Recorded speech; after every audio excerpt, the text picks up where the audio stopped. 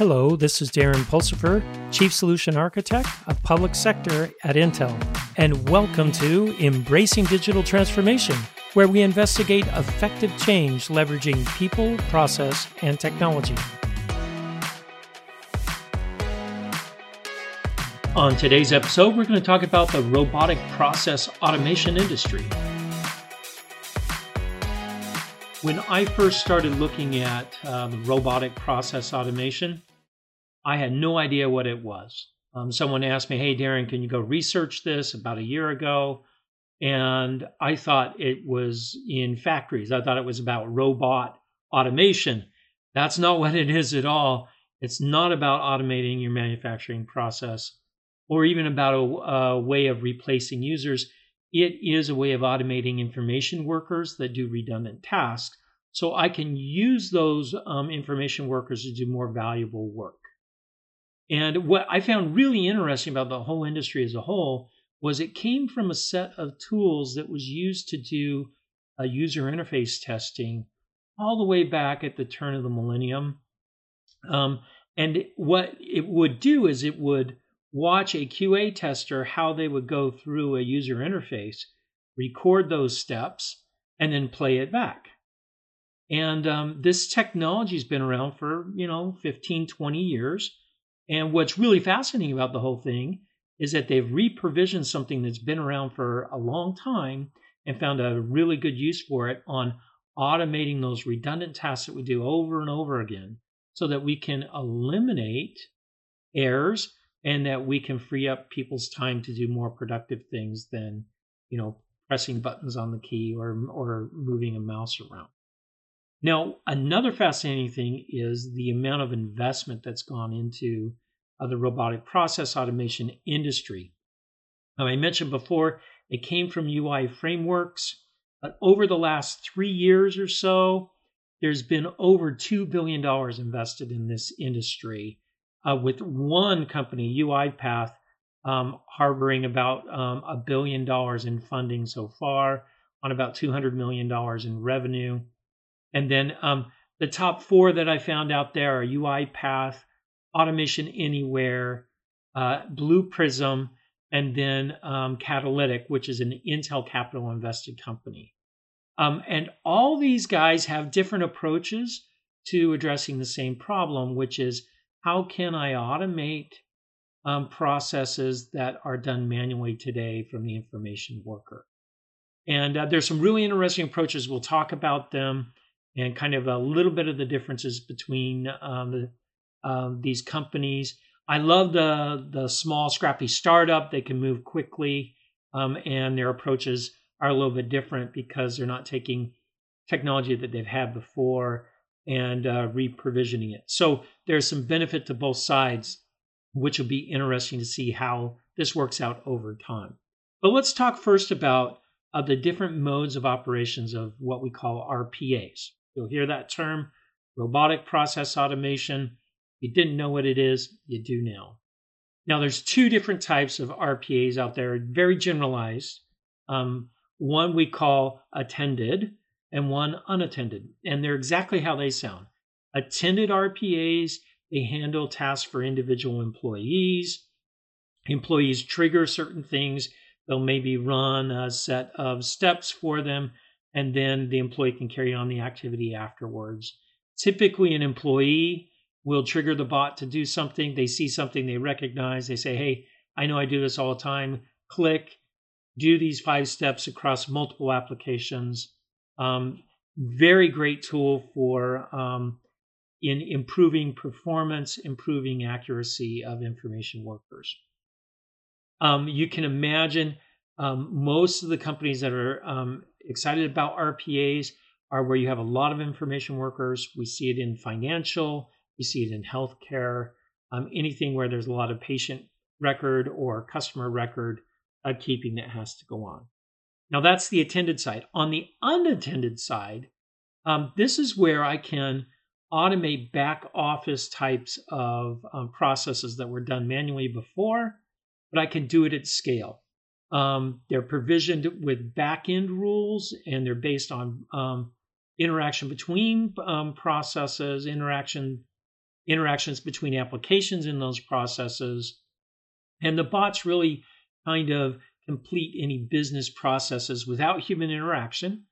They've been trained to do things a certain way, and they're typically on a predetermined schedule, or they could be trigger related as well.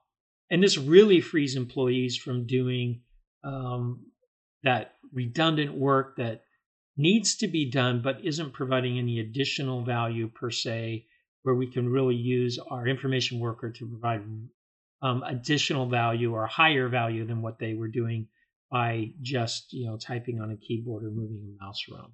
So unattended, lights out, running in the background. Attended, where you're interacting with your information worker, they may be triggering it. Those are the different modes.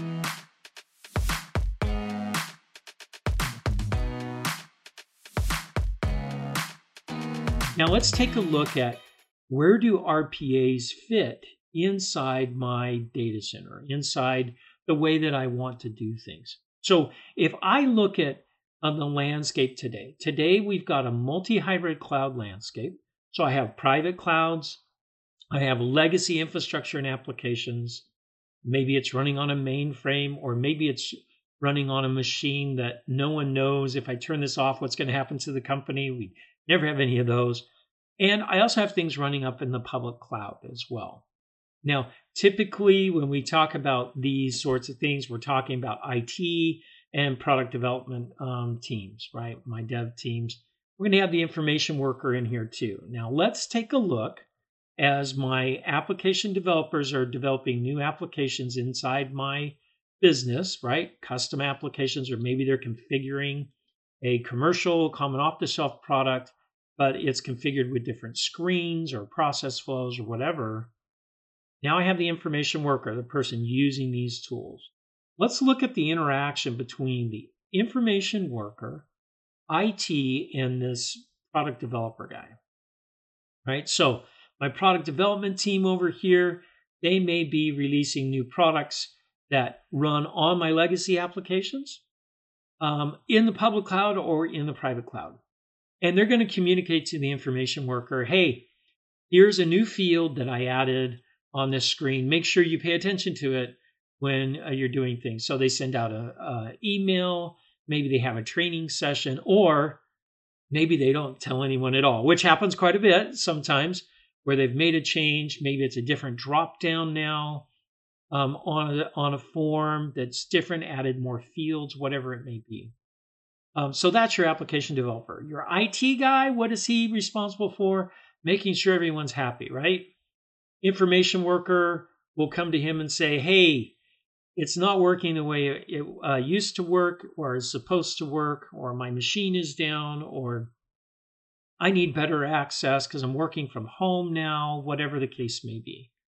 The IT guy, he has to manage the private cloud, the public cloud, the legacy, make sure everything's up and running.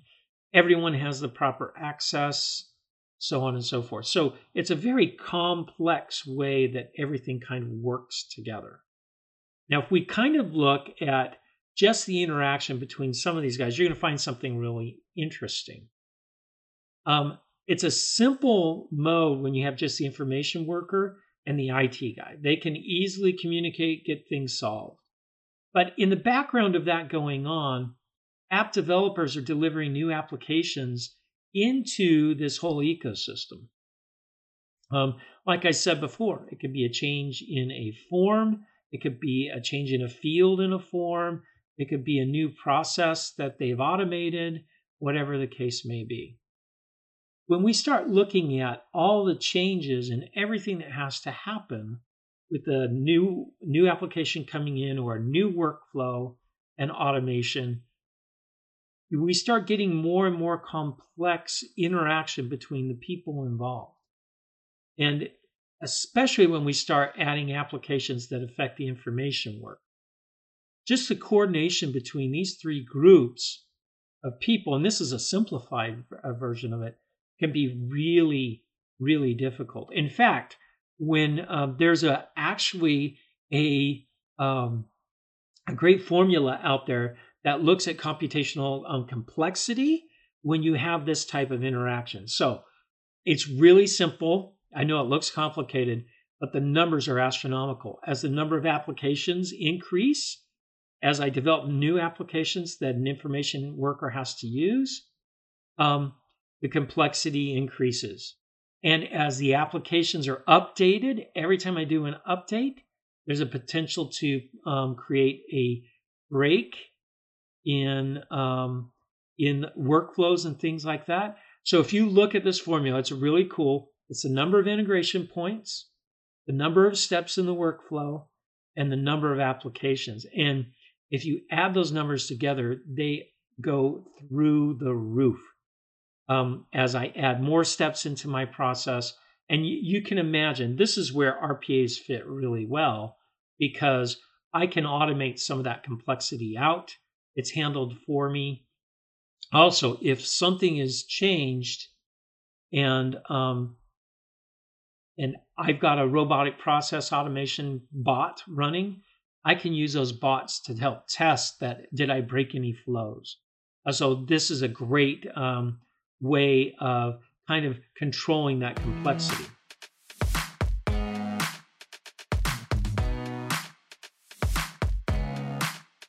So, and this is where we've got to really look at, all right, now I've got this, now I've got to do this in a secure way. So you saw all those arrows going everywhere.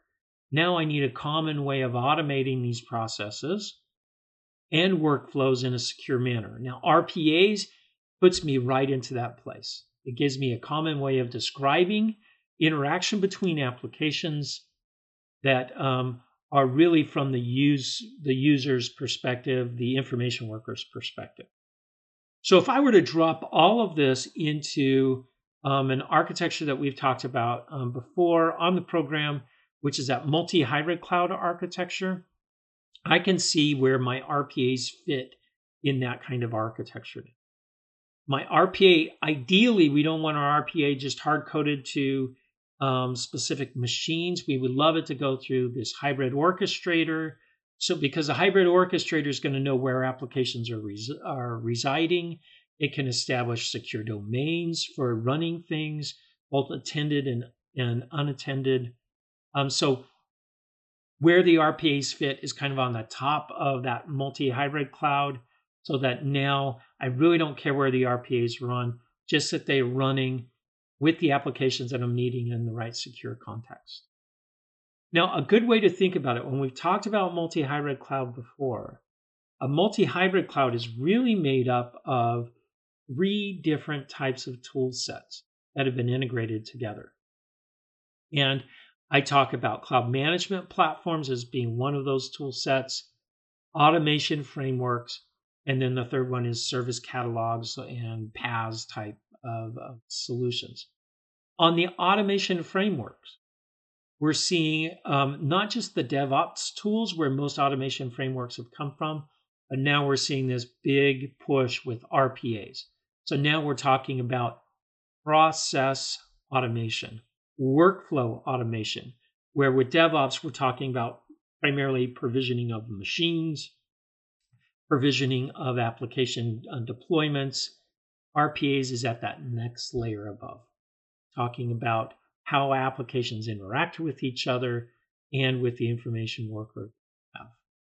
But we can take some of the same concepts that we learned in DevOps and apply those to the RPA tool industry as well. Because right now, the RPA tool industry, although it's been around, the underlying frameworks have been around for some time, the RPA tools are still nascent. They're still growing up. And how do I inject those into the enterprise? So let's take a look at some of the learnings that we've had from the past. One thing that we could do with RPAs is treat them like a complex service that's running in the hybrid cloud. Now, a complex service has more than one application or more than one microservice, as people like to call them, running at a time. The difference between RPA complex services is that these services are not really microservices as much as macro services. They're full-blown applications that are running, right? But I still kind of want to treat them the same. But because in order to run a bot, I need certain applications that have been logged in as the proper user. And I need to be able to pass data in between those applications sometimes. Sometimes I'm grabbing a field from one application and injecting it into another application. So I need some context around that bot. Not just the workflows, but I need to make sure that I have all the tools installed with the proper credentials and all that going on. I also need to make sure that they have the right connectivity, that they're in the right secure domain, that they can talk to each other, that ports are opened appropriately. This could be a really interesting way of looking at it. So in this example here, I've got a bundle for my RPA bot, where my bot is in there. I have maybe Excel that's running in a VDI session, and I have a web app as well.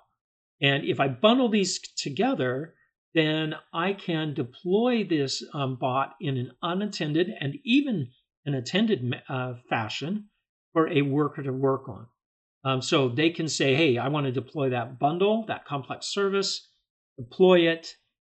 I can now work with it. Now, one key thing that I need in order to reuse that bundle over and over again through different information workers, which is the key, that's what we want to do. I need to be able to inject at runtime any environment-centric type of things. Network, ports, credentials, any secret keys I need for credentials and passwords and things like that. I need that ability to inject those into the bundle so when it does fire up, it can be fully validated like I need it to be. So if I bundle these RPAs up, I can now treat these RPA bots as if they're in my development pipeline, much like what we see with DevSecOps, right? I've got my development environment where I'm developing this bot that I want to reuse over and over again. I could build it, make sure that it's generalized enough so it can run in multiple environments under multiple users if that's what I need to do. I can run these on tests over and over again. Now, this testing is really cool because now if I have a change to an application, maybe it's a commercial application that changed. Maybe Excel bumped up its version and did some bug fixing. I want to make sure that none of my bots die because of that bug fix. Maybe I was exploiting a bug earlier to get work done. I need to run my bots through a test environment when any of those applications change. Right, so it could be just a quick run of that to make sure that things happen. Then once I get that, I can push that bundle up into a repository that now I can use for production. Now, the other cool thing about this is if the bundle's been validated, because I have inside the bundle the applications, the bot, and sometimes even some of the data in that bundle, that means that I'm guaranteed that when I run that bundle over and over and over again, it won't fail if I've already tested it. Even if new revisions of applications come out, that bundle doesn't have those new applications till I run through this process. So this gives me repeatability, consistency, that reliability that I'm always searching for.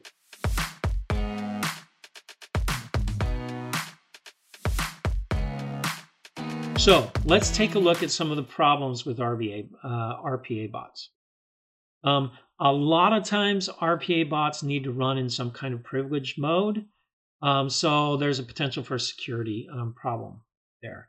Also, a lot of RPAs, because they came out of UI testing, are sometimes tied to user interfaces pretty tightly. So of multiple applications.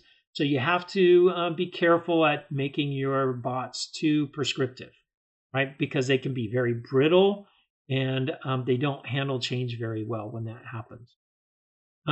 Also, if you don't design your bots properly, then they can't be reused with other processes or workflows.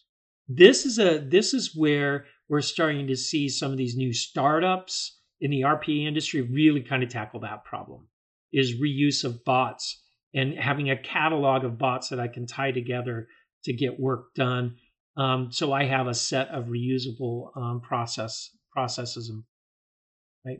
And then also, sometimes we have some user interfaces that just won't allow themselves to RPAs. This was done way back to prevent automatic bots from signing things up on web services and things like that. So there's this constant battle between hackers using RPAs to hack into things and making them more difficult to get over. Now, we're starting to see these RPA companies get really smart about using AI inference to find things on the screen and to make things more flexible, right? So not all processes are easy to automate. Some of them have dynamic user interfaces. Some of them have different security authorization challenges. They're a lot of times tied to employee credentials. So AI can help me overcome some of those things by having things a little bit more fuzzy. I don't have to be as prescriptive. It can be self-learning and but guided from the information worker. So now instead of having really complex programming behind it to make them flexible, I can put some AI training and inference on there and watch an information worker work and then make suggestions for automation and process optimization. So we're starting to see AI be used in several different areas here. It'll be interesting to watch how this unfolds over the years. Now, another thing that I always tell people, look, I always see, and this is Darren's personal preference here, I see RPAs as a stopgap measure to quickly automate some things, because in the ideal world, what you would really love to see is getting rid of applications, getting rid of steps in your process, and having a more integrated solution between different applications. But because things can be legacy where there isn't a very well-defined API, or because of time and money, an RPA can really fit in well there. But I always tell people, have a plan to end of life your RPA over a certain period of time. If you don't, then what you do is you get stuck with a legacy application that you're just ingraining even more, and it may be highly inefficient.